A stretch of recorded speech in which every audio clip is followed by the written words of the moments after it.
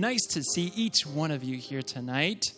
And tonight we will be learning how to take care of an incredible, malicious disease that is out there and how we can basically live without having to deal with the symptoms.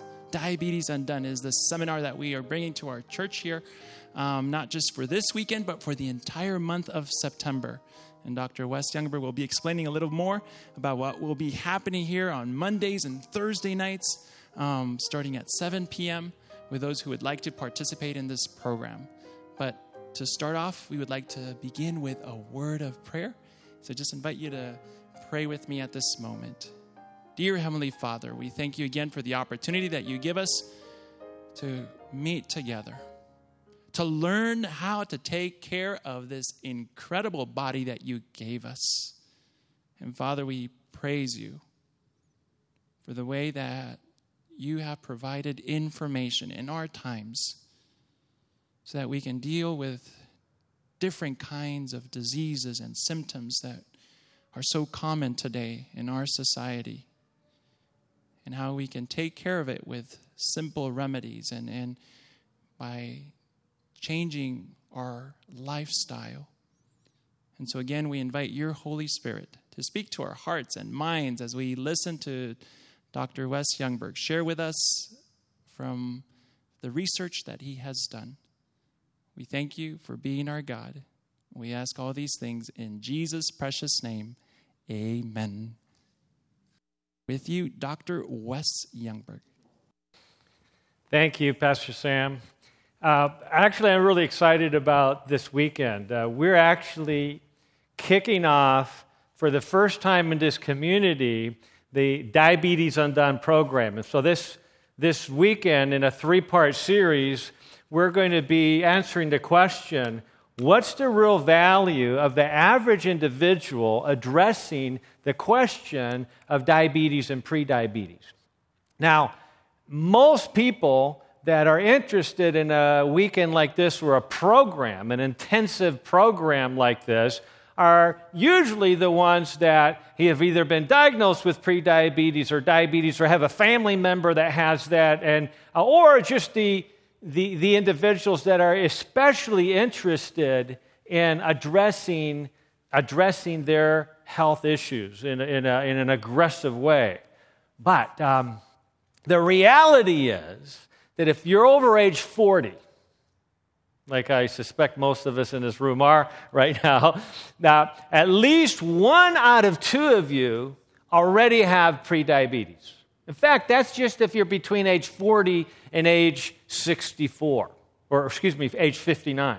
If you're between ages of 60 and 74, at least 2 out of 3 of you already have a minimum of pre-diabetes. In other words, those of you in this room right now, if you don't have prediabetes, you're in the minority. You're in a very distinct minority. The challenge is that 90% of people who right now have prediabetes don't know it. In fact, their impression is that they don't have any problem with prediabetes at all. I just saw a patient yesterday whose fasting blood sugar was perfect. It was 74.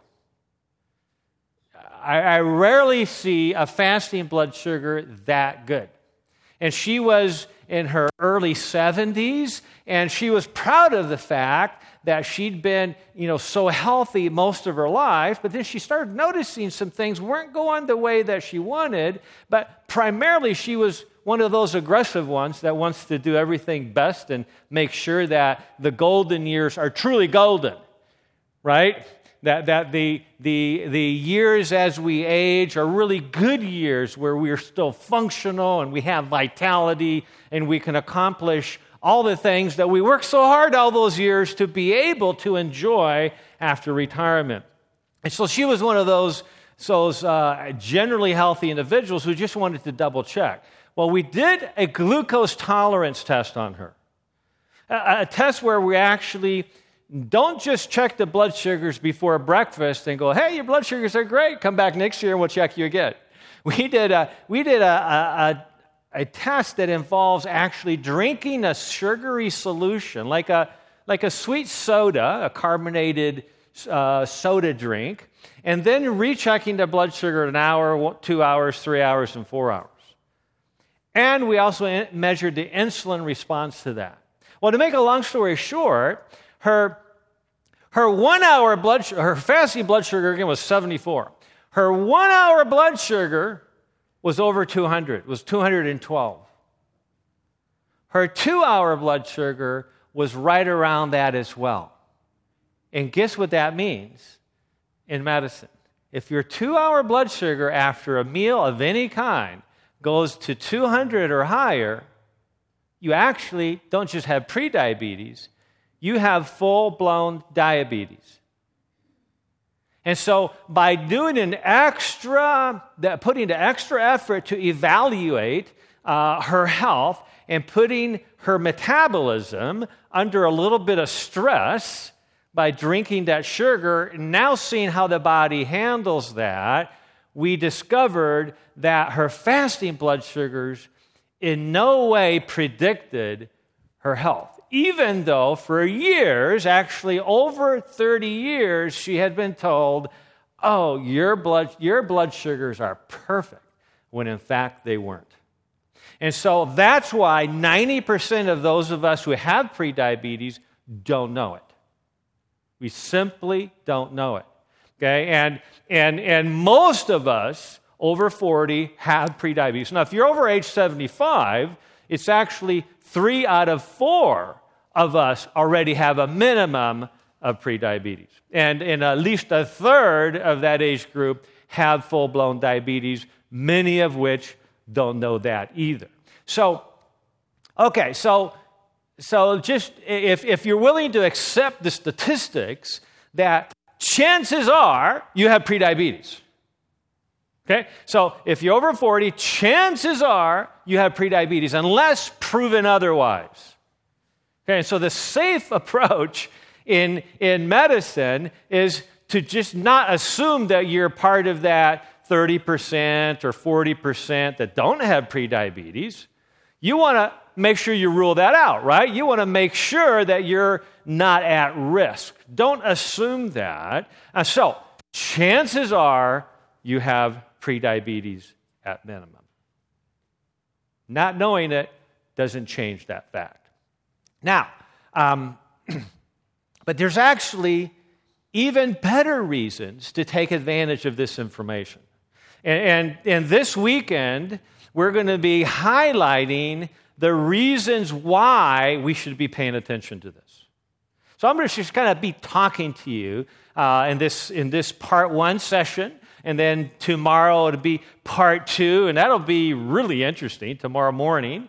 I don't want to give you too many clues because let's just say it'll be really interesting. And then tomorrow evening, part 3 will be the culmination of reasons why programs like this could be of value to you. And this program is what we call Diabetes Undone.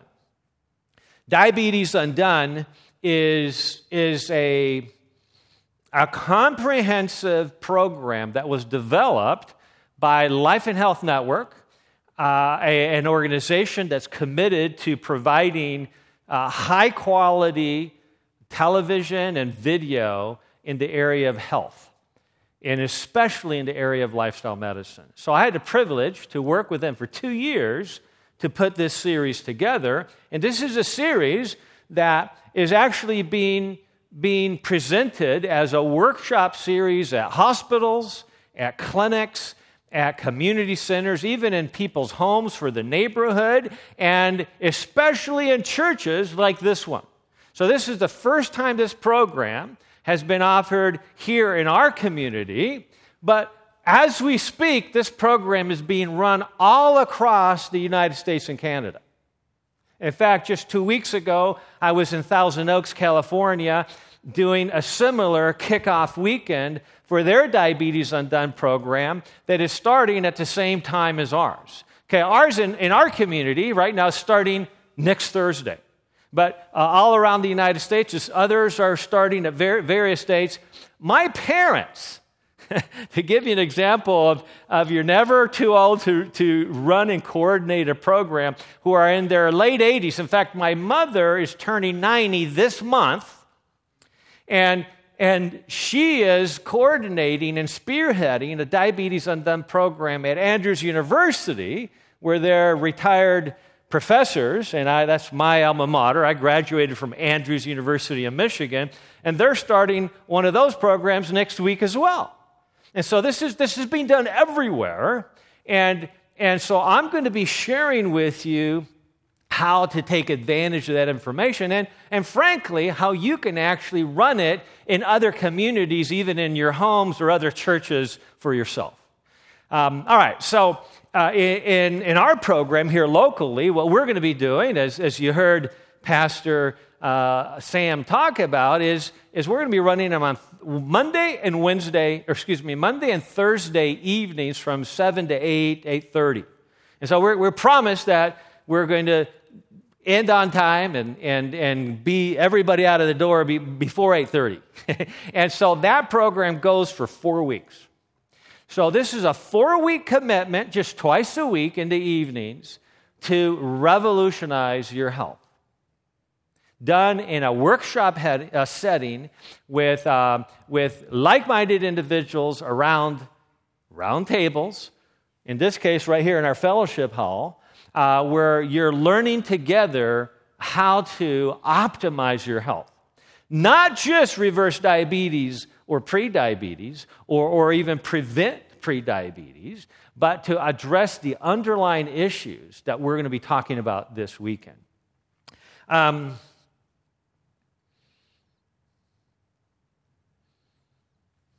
You can even, right now, go to, on the internet, diabetesundone.com, as you can see on the screen, and you can see this program. This program is actually available for individuals anywhere in the world, but the best way to take advantage of a program like this is in a group setting.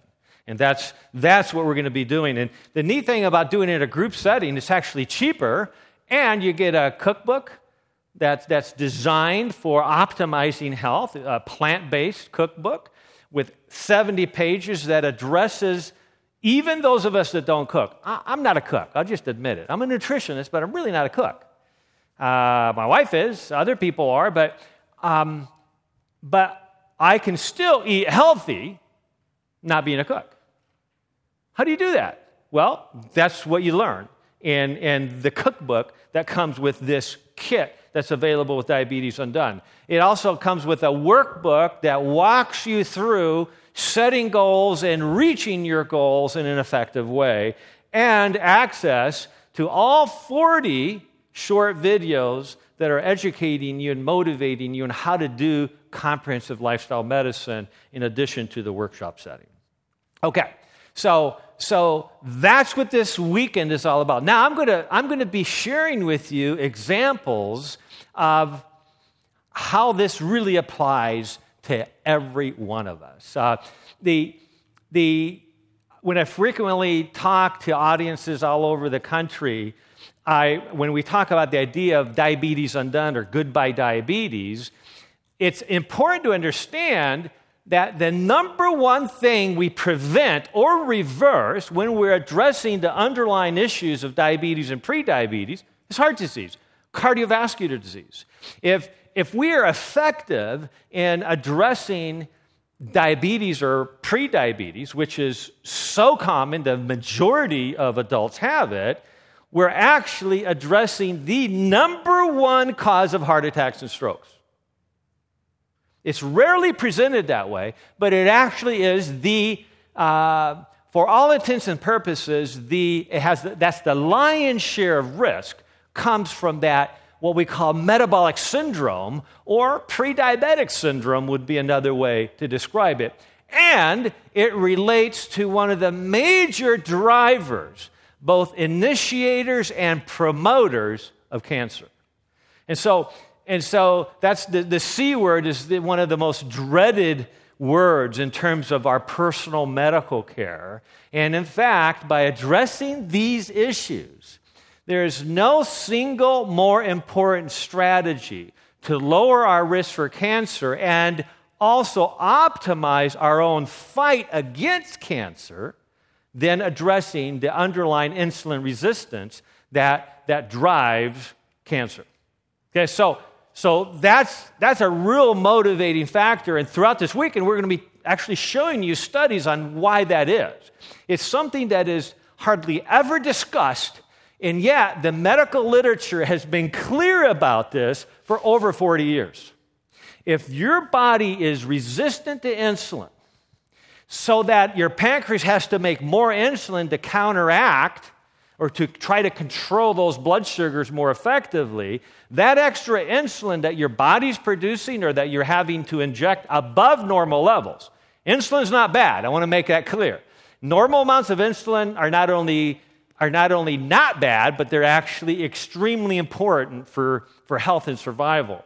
But if we're having to take extra insulin to compensate for a higher blood sugar that's associated with maybe the wrong diet or the lack of exercise, whatever it might be, that, if our body's having to produce more insulin to control that, that's driving cancer risk. And we've known that for over 40 years. A lot of literature on that. We'll explain that in more detail as we go. Now, the key thing in terms of this Diabetes Undone approach is that diabetes and prediabetes really only represents the tip of the iceberg. So as you can see on this slide, the tip of the iceberg is only represents maybe 5% or 10% of the real problem. And so in conventional care today,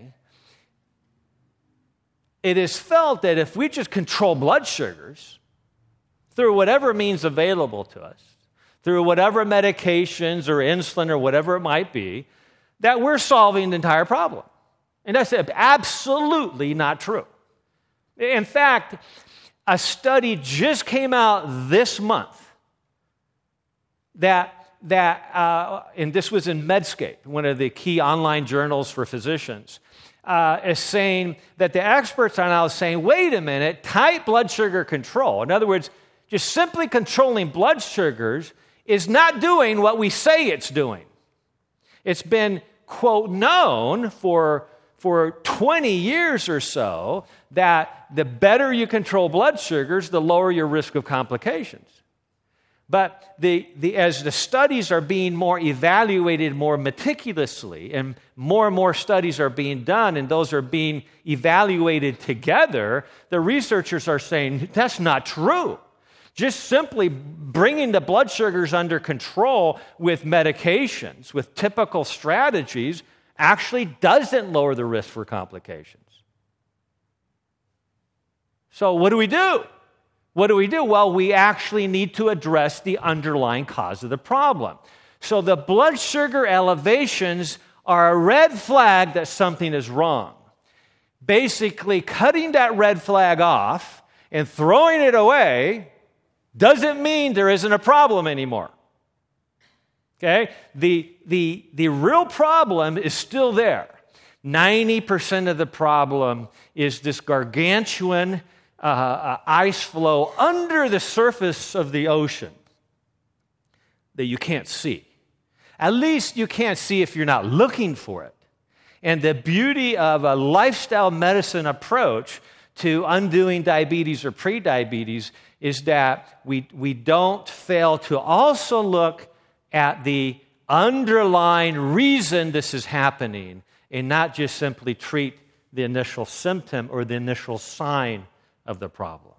Okay, so this is a fundamental principle in lifestyle medicine that you have to treat the cause, or else you might actually be creating more of a problem with your treatment plan relative to your health than you had before you even knew about the problem. Okay, so in other words, the bottom line message here is that the research is now showing if you are comfortable in just treating a blood sugar with a medication, you're actually setting yourself up for complications. Now, don't misunderstand me. I'm not saying that medications are in of themselves bad. I'm saying if they're not addressing the cause of the problem, don't expect the problem to go away. Right? But when you take them. Okay, so what we want to do is make sure we understand the underlying factors. Now, I've always told my patients that you are the chairman or the chairwoman of the board of your health. I'm not in charge. Your family doctor's not in charge. Your cardiologist isn't in charge. Your endocrinologist isn't in charge. You're in charge because if you don't take charge of your health, you're not going to be healthy. You have to make the decisions ultimately on what you do because none of your healthcare team is going to be with you 24/7 to guide you all along the way. Right? These are decisions that you have to make on a regular basis. So I want to start with a story of a patient of mine who initially wasn't a patient of mine at all, and this was Tom Zappara. Just about 6 weeks ago, or 2 months ago, I was in Loma Linda University at actually a basketball tournament that my daughter in high school was playing in, and so there was a couple hours between games, so I decided I went to the Loma Linda market, and I was going to get a really healthy sandwich. I wasn't going to go to a fast food place. I was going to get a really healthy sandwich. And so I went there, and as I was sitting there eating my healthy sandwich, in comes Tom Zappara from Laguna Beach. Now Tom is the quintessential chairman of the board. He's been the chairman of the board and the owner of multinational organizations that have done all kinds of great things. And because of that, he's been a philanthropist, donating many millions of dollars throughout his life to educational institutions and healthcare institutions, etc. And he just happens also to be the chairman of the board of a publication company, a publisher, that he had been putting pressure on to produce a book on diabetes. Now, it just so happens that this publisher is Dan Houghton, who's from this very community. In fact, he's even the head elder of this church that we're in right now. And so Tom Zappara had a close friend who had out-of-control diabetes, and so he was eager to have a book written that would address all the underlying factors that were causing this out-of-control diabetes in his friend so that he could help his friend accomplish a potential reversal. So for literally years, Tom harped on Dan to get this book done, and Dan harped on me to get the book done. So it took about 4 years for this to happen, and that's this book, Goodbye Diabetes, which is essentially a lifestyle medicine manual for dealing with diabetes. But so Tom comes in with his daughter, who's studying to be a chaplain at Loma Linda, and so we just get talking, and he said, "Hey, I need to get some to be retested." And it reminds me of this story when he first came to me about 4 years ago. He was 89 years old, and as he read this book that he had commissioned himself, he became aware that, wow, I'm in my late 80s, almost 90. If 3/4 of people over 75 are pre-diabetic, I'm probably pre-diabetic myself, right? So unless I'm one of the 5%ers that aren't, at that age. And so he decided, he called me up and he says, Wes, I need to get tested. And so he came to my office, and we went through the consultation, and we ordered all the tests. And when he came back to see me a week later, I said, Tom, you have out-of-control diabetes. And he goes like, why? He wasn't quite sure how to take that, because he was doing this for his friend, right? He didn't expect it to be his problem. And it was such a bad problem. And he said, just tell it like it is, Wes. Just come on, tell me the truth. I said, I'm telling you the truth. You have out-of-control diabetes. In fact, your 1 hour blood sugar after you had that sugar drink at the lab was over 300. And so as a chairman of the board would typically do, he slapped his hand on the desk in front of him, and he says, what are we going to do about this? And I loved it when somebody says that. And so I said, we have a plan. And you have a book in front of you that already has the plan outlined. And so we immediately started initiating a comprehensive strategy. And at the baseline test, Tom had a hemoglobin A1C. Now, if you have diabetes, or if you're paying attention to health, everybody should know what their hemoglobin A1C test is. I wish there was a better name for it. I would like to change that to the caramelized protein test. It's the sticky sugar test. It's the how much sugar has glazed itself irreversibly to the proteins in your bloodstream and the proteins everywhere blood flows in your body, which is everywhere from head to toe.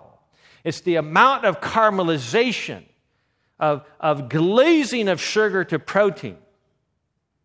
And his caramelization test, his hemoglobin A1C, was very elevated.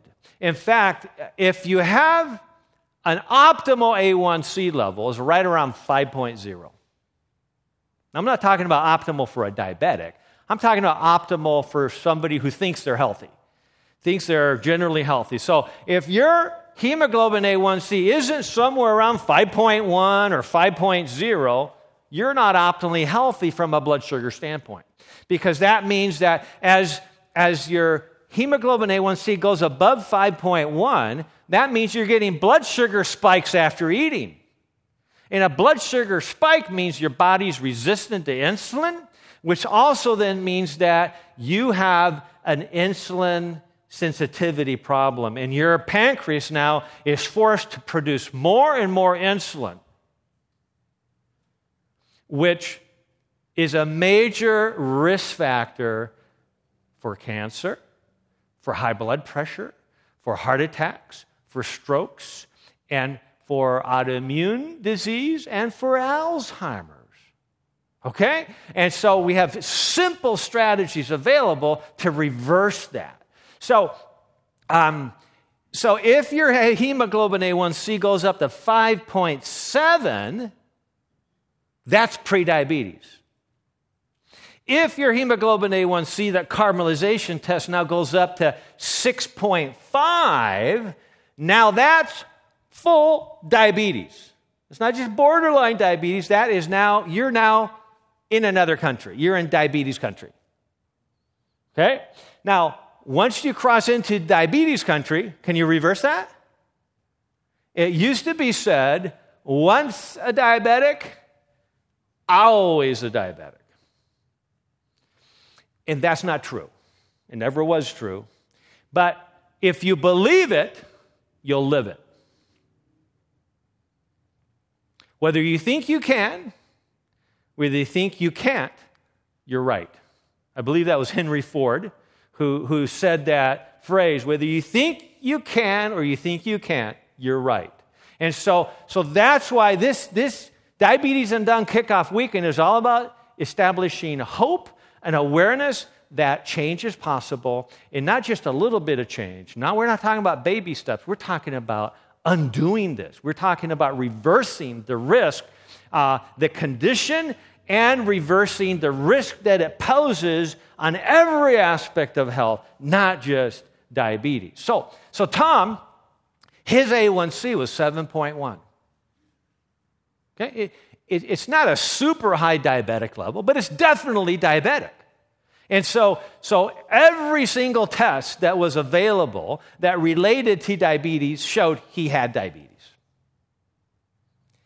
But as any person who's ever been successful in any aspect of their life, and Tom, who we certainly could argue is one of those who had been extremely successful, so much that he had amassed many millions of dollars in his business. So much money that he could give millions and millions away to other organizations that were helping people around the world. And so I know when anybody comes to me who's had success in any aspect of their life, I know that I have somebody that knows what success is and knows that success requires an attitude and a will, okay, and a desire and a belief that it can be done. And then you do it.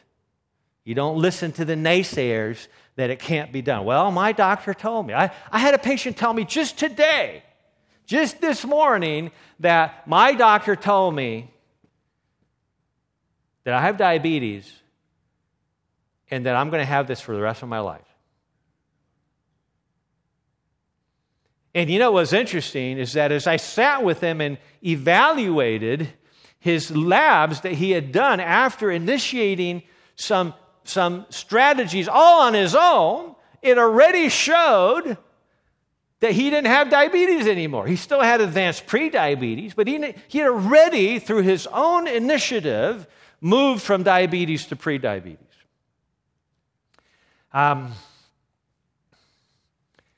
Tom got to work. Now, I'm telling you this story because, a lot of us say, if I was just 10 years younger, yeah, I'd do something about this. But, I'm up in my golden years. I'm not a young whippersnapper anymore. I got aches and pains. I just don't have the energy to put forth all this effort to try to undo diabetes or pre-diabetes or whatever it might be. And so Tom, at the age of 89, gets to work. And he had some challenges. As I saw him walking down the hall, he'd kind of do this. He was very unsteady on his feet. And as I talked with him and his wife about the value of exercising after meals, which we'll talk about later, his wife kind of looked at me and said, "This means that I'm going to have to go walking with him." And I said, "Yes, isn't that great?" And she kind of gave me a little scowl. But the reality is that it's dramatically improved her health too, so that in just 6 weeks, 1 week before his 90th birthday, he says, "I want to get tested again." I said, "Tom, it's only been 6 weeks." And he says, "I know, but I've been consistent and I want to get tested again." And hey, I said, "You're chairman of the board.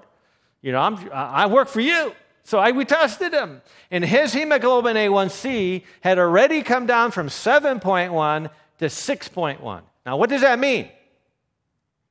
That means that in 6 weeks, 89-year-old Tom, 1 week before his 90th birthday, had already reversed type 2 diabetes. That's what it means. Okay? And it would be illogical to say anything else. I know I've been in this field for over 25 years, and I've had many people tell me you can't reverse diabetes. There's no documented way to say that you reverse diabetes. And I said, just be logical. If somebody loses 80 pounds and they're no longer obese, do you say, "Well, I'm glad you lost that 80 pounds, but you're still technically obese because you used to be obese"? Does that make any sense? Of course it doesn't make any sense. And so the bottom line is that we have much greater power over our health than we ever imagined. So another year goes by. See, some of the naysayers will go, "Yeah, well, you got to motivate them for 6 weeks. Good luck maintaining that." Right? We've all heard things like that. Yeah, you can do anything for a couple of weeks, but what about long term? So a year and a half goes by. Tom is now 2 years. He's 92 years old, and we've been, tracking him over time. And he calls me up and says, Wes, I've been in Hawaii for 6 months, and, I just want to make sure I'm on track here. I want to make sure that I'm doing the right things. And so we tested him, and his hemoglobin A1C is 5.1. 5.1. I said, Tom, the average college student has a higher hemoglobin A1C than you do. He kind of smiled, a little twinkle in his eye. Yeah, so these kids got nothing on me, right? And then another year goes by. It's right around his 93rd birthday. This is just a couple months ago when he came to see when we ran into each other at the mall at the Loma Linda Market, and Tom essentially said, I need to get tested again. So we tested him. He said, I want to make sure I'm not slipping.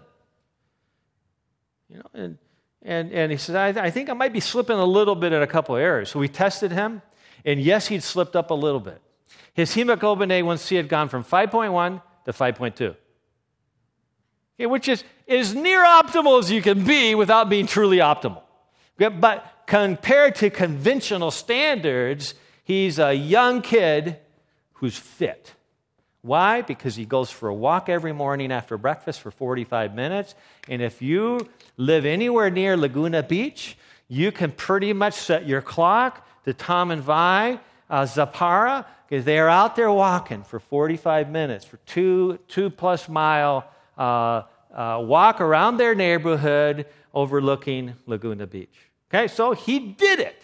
He did it because he was told that it was possible. He believed it. He put the effort into it, and he accomplished it. He also was revolutionary. You know what he told me just recently? In fact, I just saw him at a conference about a month ago, 3 weeks ago, and he says, Wes, I decided, I'm 93 years old now. I don't need desserts anymore. He says, you know what? I don't miss them at all. I didn't tell him he couldn't ever eat desserts. I don't tell people that. And she says, I decided that I wanted to optimize my health. See, I love life. I know that I'm in my golden years. I know that I don't have an infinite amount of years left, but I want to maximize not only my years, but I want to add life to my years. I want to have optimal well, and that's the attitude to have. And he said, I don't miss it anymore. I don't eat in between meals anymore. I don't eat it in the evening. I don't eat at night. He said, I used to eat at night all the time. It wasn't bad food. It's just, I just felt hungry, and I went and made a sandwich. So now, 60 pounds lighter. And he never really looked like he was that overweight in the first place, but now you can tell the difference. He lost those 60 pounds, and that wasn't the reason he reversed his diabetes, by the way. It's not a weight issue. Primarily. You'll learn more about that tomorrow morning.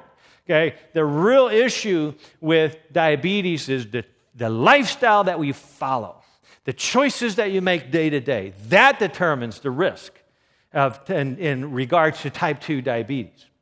All right, so Tom was powerful in accomplishing his goal because he looked at the challenge in front of him like a business decision, and he says, what are all the factors that influence the potential for me to be successful?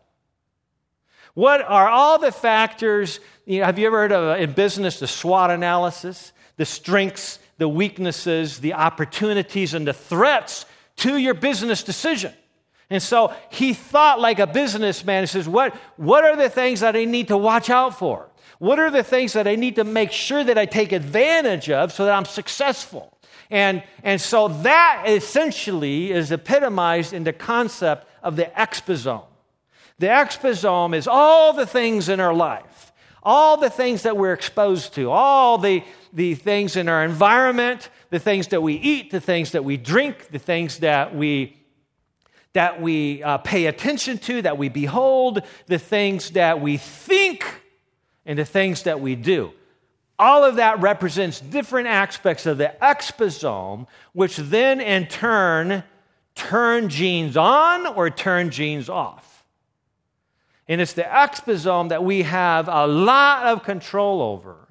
And by making good decisions with regards to our exposome, we can dramatically impact the expression of the very genes in our body, optimizing the good genes and literally turning off the genes that lead to disease, including the genes associated with type 2 diabetes and prediabetes and cancer, etc. Okay, so this reminds me of a wonderful quote from Norman Cousins, who I heard him say this in person at Loma Linda University about 30 years ago. He said, "Don't deny the diagnosis, defy the verdict." So many people have seen family members consumed by diabetes and heart disease and cancer and autoimmune disease and Alzheimer's that they don't even want to find out if they have any tendency to that problem because it's too stressful for them to address. And I'm here to suggest to you that perspective is based on a misunderstanding of risk, in a misunderstanding of risk factors, even if it's genetic risk factors, because risk factors are not the determining factors that lead to disease. It's what we do about those risk factors that determines whether we're healthy or not for the most part. And so that's why Norman Cousins says, find out. Don't deny the diagnosis. Embrace the diagnosis and then defy it. Do something about it. Undo it. Get rid of it. That's what we want to accomplish. So, why are so many church organizations sponsoring Diabetes Undone programs all over North America and beyond?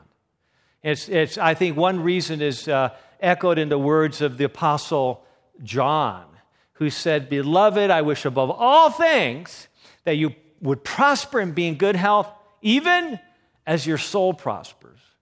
So spiritual health actually is determined in many respects also by physical and emotional health, a topic that we're going to be delving in an interesting way tomorrow that deals with diabetes directly, and I think you'll really enjoy that. So, when I was a teenager, some of you know that my mother, my biologic mother, passed away when I was just 10 years old from a terminal brain cancer, and it changed my life forever. I loved my mother. I was a mama's boy. I loved being with my mother, and it rocked my world to when I realized that I'd never see her again. But another thing that happened to me because of her death is it instilled within me a deep, deep passion for asking the question, why? Why did this happen? And if we can figure out enough of those whys, we can actually greatly limit our personal risk for what happened to my mother and what happened to so many of our parents and loved ones today as they go to their graves early because of conditions that potentially were preventable if they would have known the answer to the why ahead of time. And so as a couple years after my mother passed away, my dad told me about a book called The Ministry of Healing.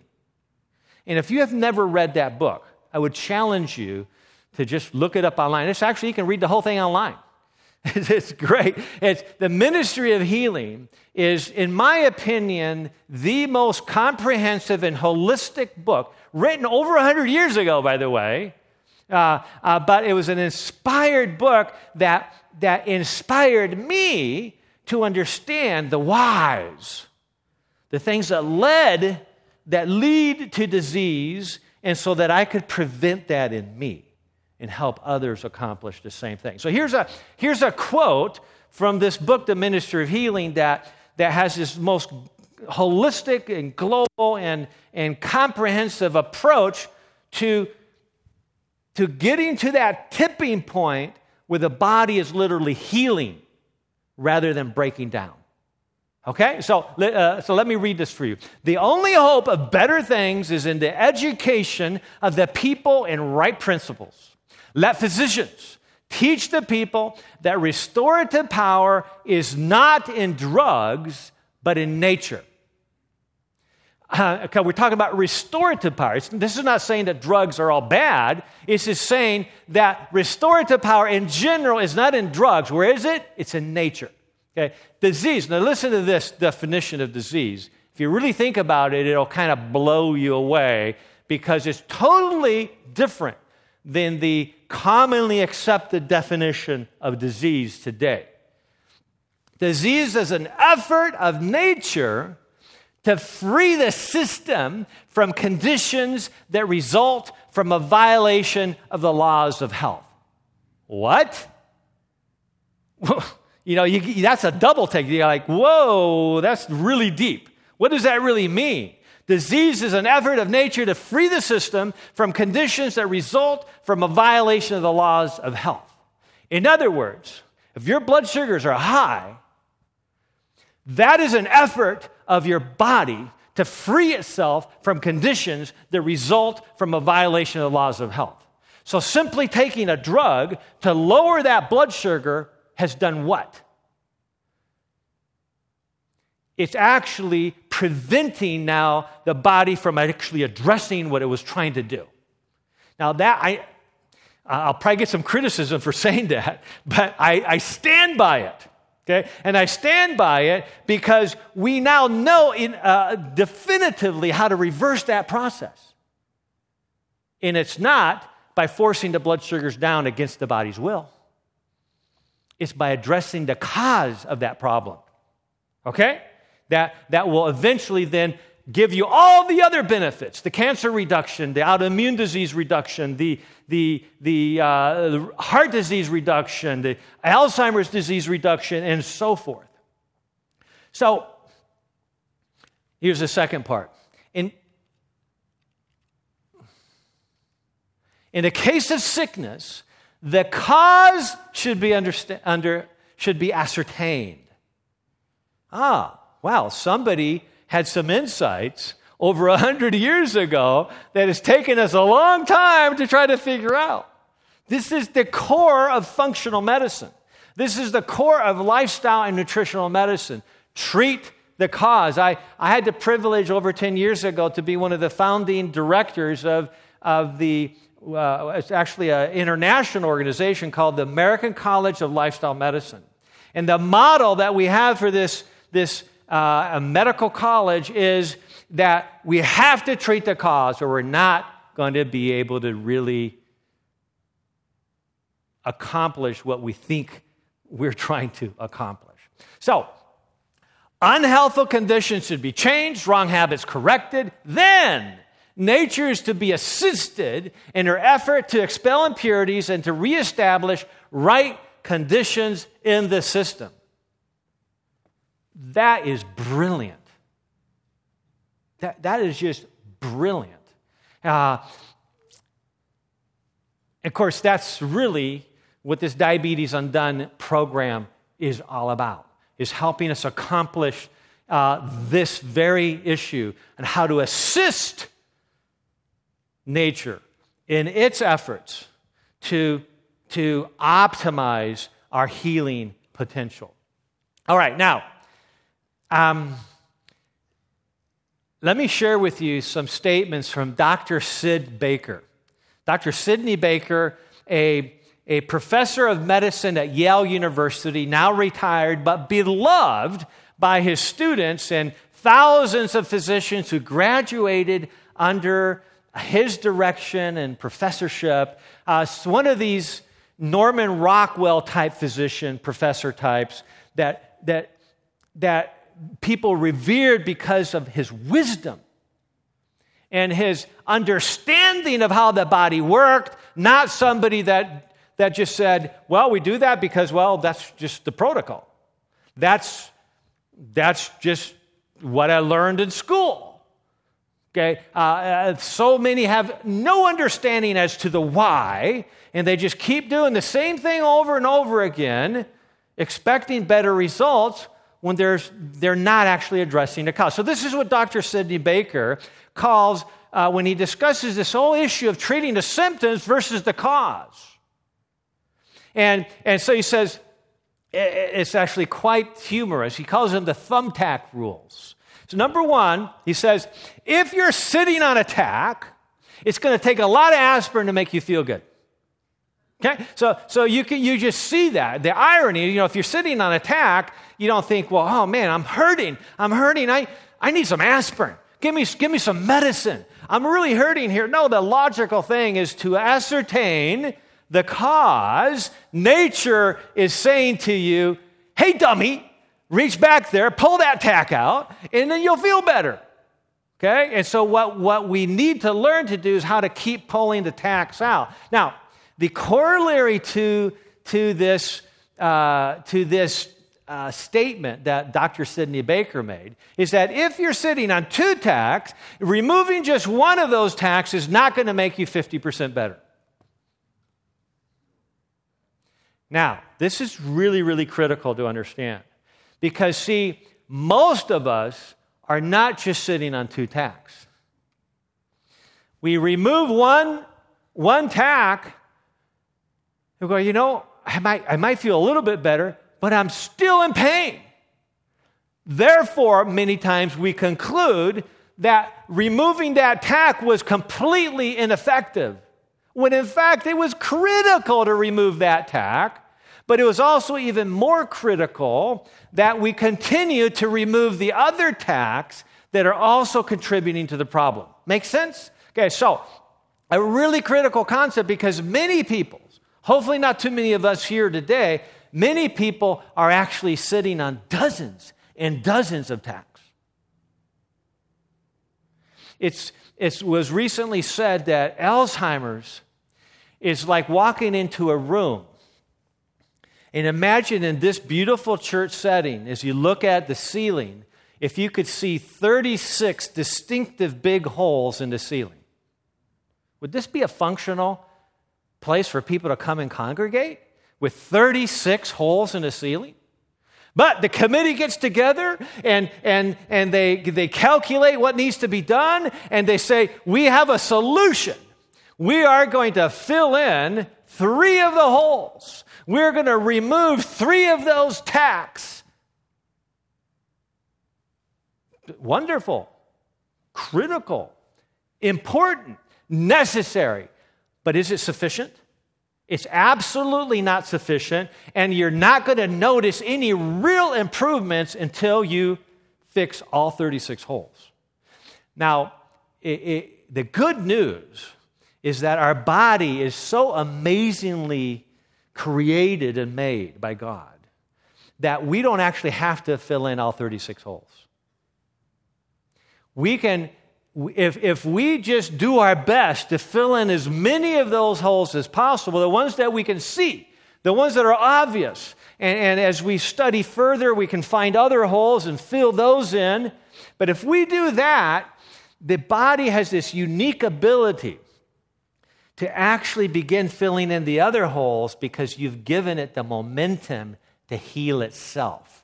You have assisted now nature in its effort to free the body of the very thing that's causing the disease.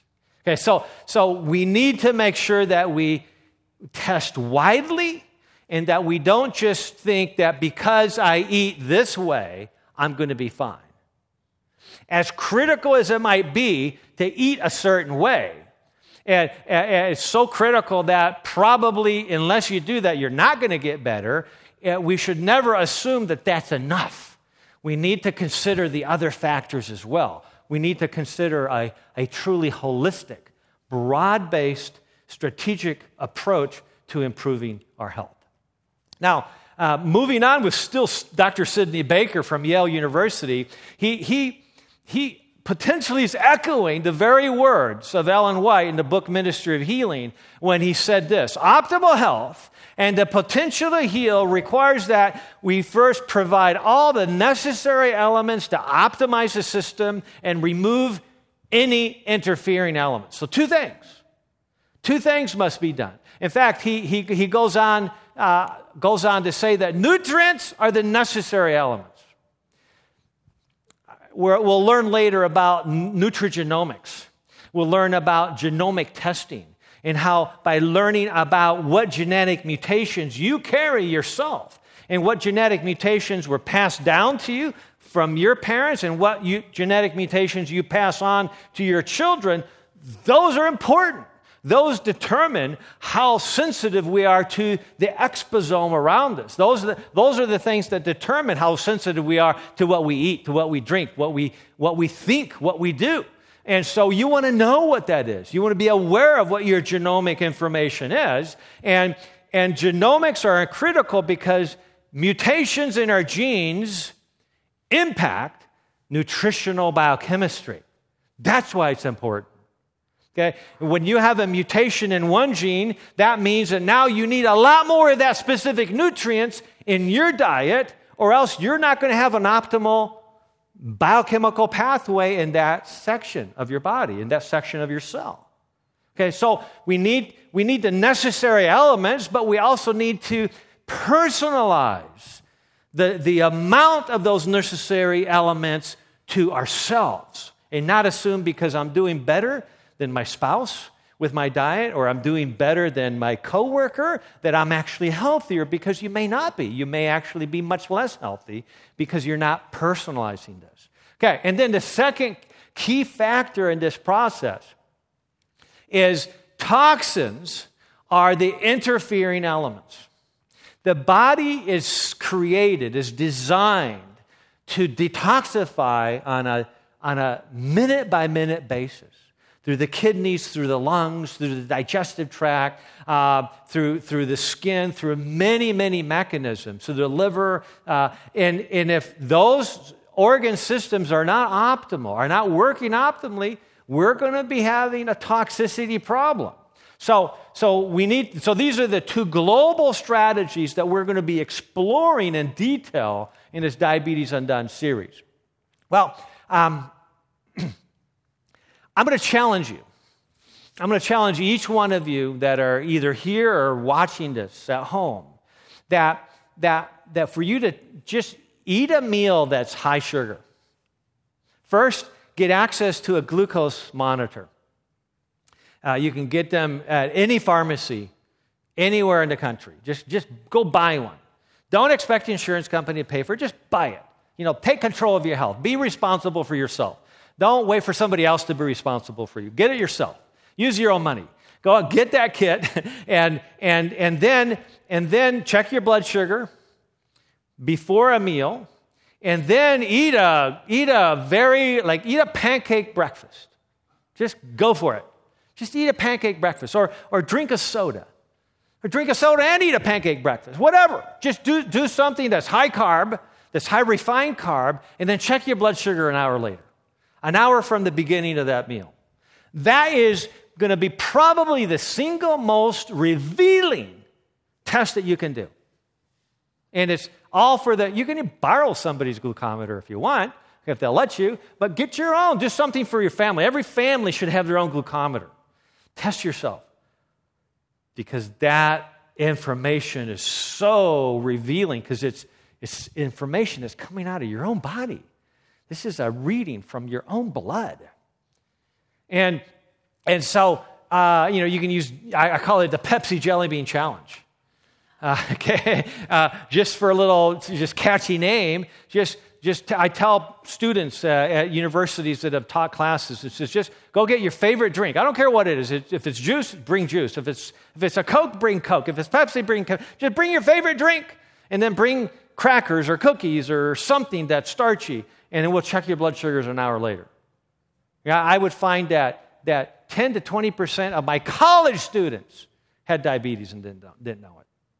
And about a third of them had pre-diabetes, didn't know it.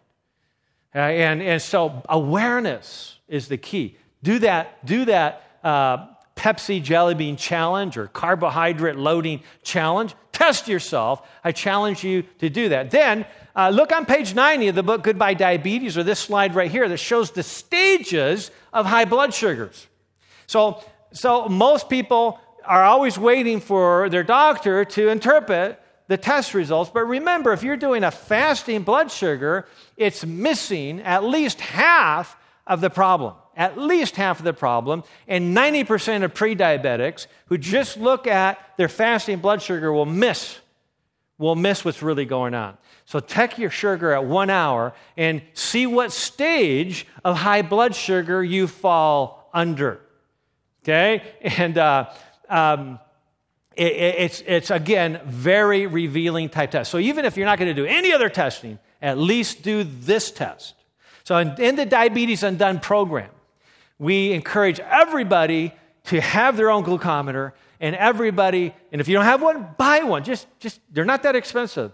Get one and then bring it with you to the program and test your blood sugar before and 1 hour after every meal for a week or two, and then see what happens when you start paying attention to your exposome and we start making decisions that relate to changing genetic expression in your body, and all of a sudden you'll see blood sugars that were 300 after an hour from eating, like Tom's, Apara's was, to all of a sudden being now around 120 1 hour after the meal, essentially perfect blood sugars in somebody who at one time was diabetic, and now for over 4 years, in his 90s, he has maintained a perfect blood sugar level. Why?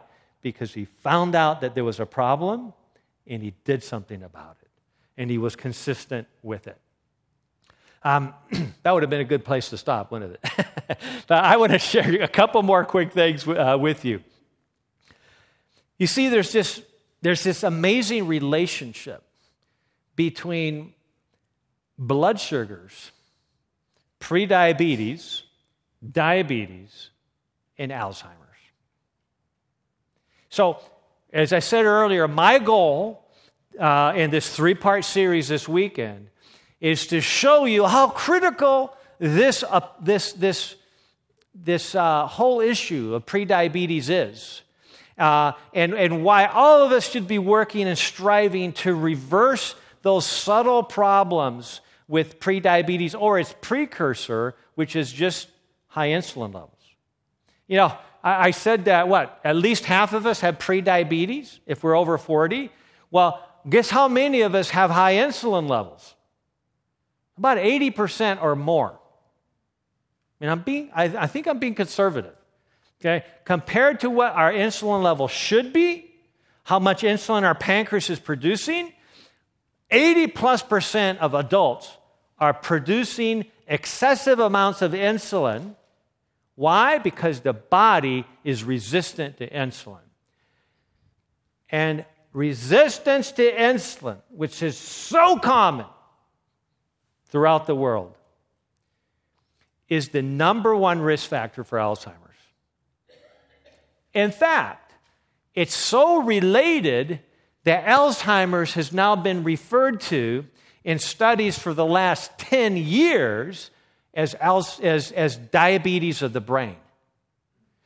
Alzheimer's is essentially an insulin resistance of the brain, a pre-diabetic syndrome of the brain that can be reversed if we address what we're learning in the Diabetes Undone paradigm.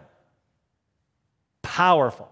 Okay, so Alzheimer's can be prevented, and even early and moderate Alzheimer's has now been shown to be reversible up to, when doing the right approach, up to 80% of the time.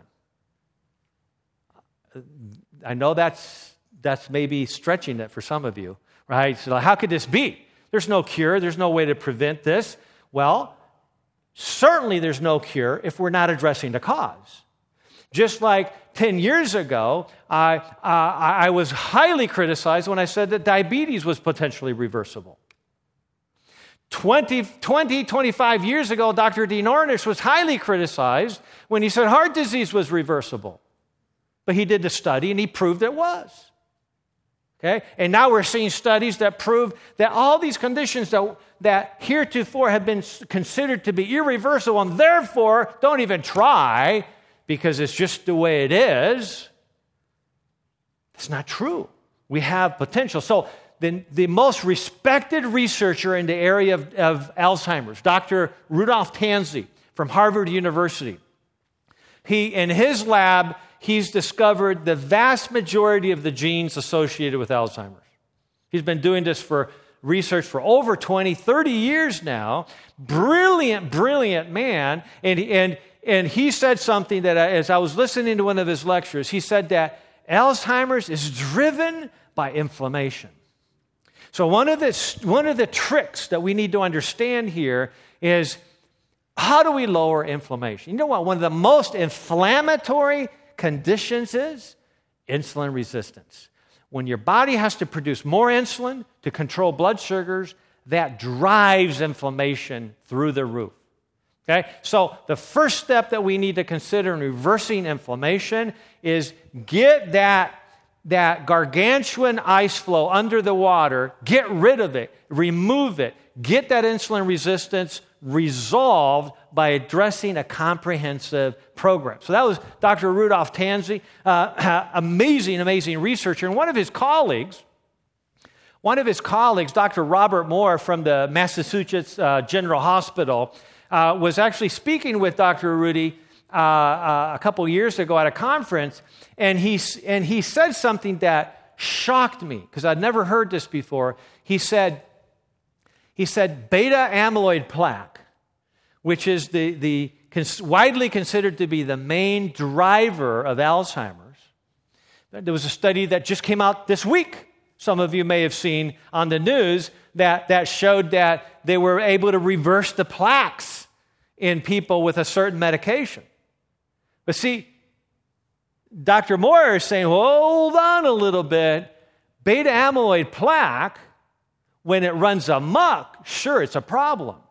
But did you know that that's the most critical part of the brain's immune system? You don't want to get rid of all your beta amyloid plaque any more than you want to get rid of all your cholesterol. Those are designed in your body for very, very important purposes. And when you start playing with this and thinking, we're just going to get rid of all this cholesterol, we're just going to get rid of all this beta amyloid, that's when problems start happening. So much so that Dr. Moore talked about a study done in Europe where they developed a vaccine that removed plaque in the brain completely, just got rid of all the beta amyloid plaque. Guess what happened? Those individuals started coming down with meningitis. What do you want, a little bit of a risk for Alzheimer's or dying within a week or two of meningitis? Okay, and so in other words, we have to not try to get a shortcut to fix the problem. We need to step back and ask the prudent questions. What is actually causing this in the first place and address that? Okay, so I'm going to end tonight with this interesting study by Dr. Ewan McNay. And this is actually a slide from his presentation that he did on YouTube in TED Med in Albany. So this is from the University at Albany in New York State. And he, in his research, he's an expert at understanding the relationships between diabetes, prediabetes, insulin levels, and Alzheimer's. And this is very, very powerful study. And he basically showed that insulin, as it's being produced in the body and in the brain. By the way, the brain produces its own insulin for a good reason. Okay, so as sugar goes up as sugar comes in from the food that you eat, that sugar, by the way, is necessary for you to make a memory. Is sugar bad? No, it's not bad. Without sugar, you die. Right? So you have to have the right amount of sugar. Okay, and so he says that without enough sugar going into your brain cells, you can't even make a memory. You can't retain a memory. But in order for that sugar to go into your brain cell, your brain has to make insulin, and enough of it to get that insulin to go into your brain cell. And so essentially what he's saying here is that if your brain, like your body, has become resistant to insulin, even high levels of sugar in your body and your brain are not going to get into the cell because the cell's resistant to insulin. So now you have to make more and more and more insulin to try to compensate for that. And as you do that, the brain becomes more and more occluded with excess beta amyloid plaque. Old, oxidized, damaged beta amyloid plaque. Beta amyloid is not the problem. The problem is that we're trying to force the brain to make excessive amounts of that plaque without any outlet. Just like we get plaque in our artery walls. It's not cholesterol's fault. It's everything else that's driving that process that we got to fix, the underlying cause of that problem. So, in this study, Dr. McNay was showing that if you're looking at the ability of the hippocampus, essentially the short-term memory center of the brain, and its ability to make memories, and that's dependent on how much sugar those hippocampal cells are getting.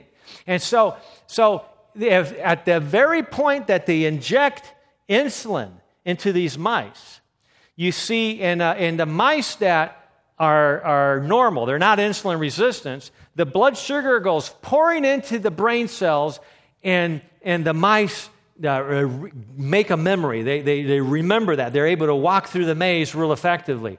But in the group of mice who have become, through their choice of exposome, their lifestyle choices, they're not exercising, they're not eating healthy food, they're drinking soda instead of water, literally, they have become resistant to insulin, and so even though you inject insulin into the mice brain, it doesn't matter. It doesn't matter. The sugar doesn't go into the brain cells, no memory is formed. And therefore, no memory is transferred to the main brain centers. So, and to top this off, Dr. McNay has shown that when the body is trying to fix the problem by making more insulin, right? The pancreas is just being forced to produce more and more insulin. There's a cost to that. There's a health cost to that. We already alluded to, we'll document more later how that drives cancer risk, high blood pressure risk, heart disease risk, autoimmune risk. But how does it impact Alzheimer's risk? Because, see, the single most important lifestyle or medical risk factor promoting Alzheimer's or dementia in general, besides the genetic mutations, which we'll talk about tomorrow evening, called ApoE4, that is basically insulin resistance. That's the number one risk factor. We know that people with diabetes are at least twice as likely to develop Alzheimer's. Okay? And it's because people with diabetes, type 2 diabetes, are essentially insulin resistant. That's the main cause of type 2 diabetes. So the problem here is that the body has various enzymes in the brain and elsewhere that break down insulin. See, so as soon as you make insulin, the insulin does its job. Well, then your body's got to break it down. If your enzymes don't break that insulin down, what's going to happen?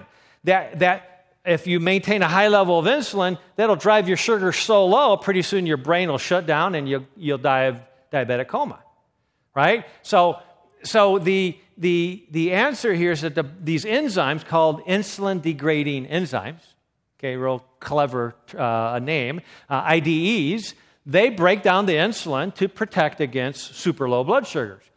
Guess what?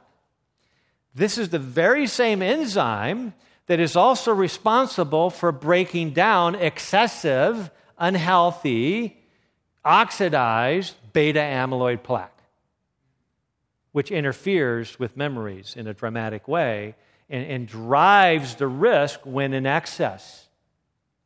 And so, if our body and our enzymes are constantly working at degrading high insulin levels, how much effort is it going to be putting into getting rid of that excessive, unhealthy beta amyloid plaque? Much reduced. So that is one of the mechanisms by which insulin resistance and this pre-diabetic syndrome strongly drives Alzheimer's and becomes the first strategy that we want to implement to lower our personal risk of developing Alzheimer's.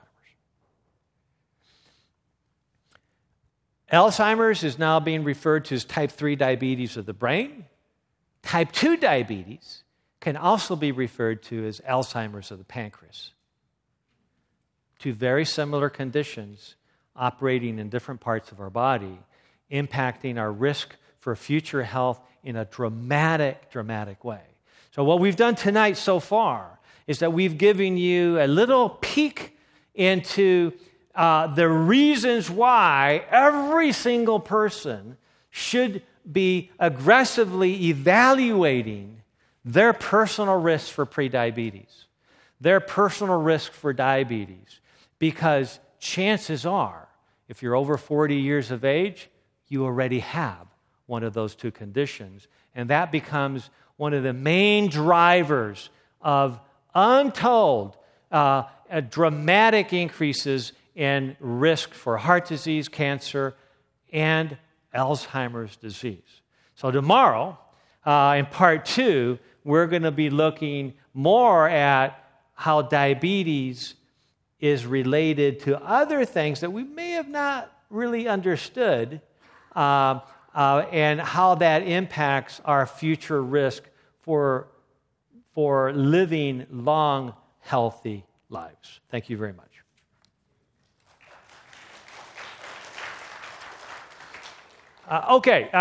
We are officially done for tonight. But I would actually like to, if any of you would be interested, and I know some of you already are and have talked to me, but if any of you are interested in participating as a volunteer in helping coordinate, or let me start over, in helping facilitate a table in one of our groups for the Diabetes Undone program, I'd like for you to stay by, and I want to talk to you just for maybe 10 minutes.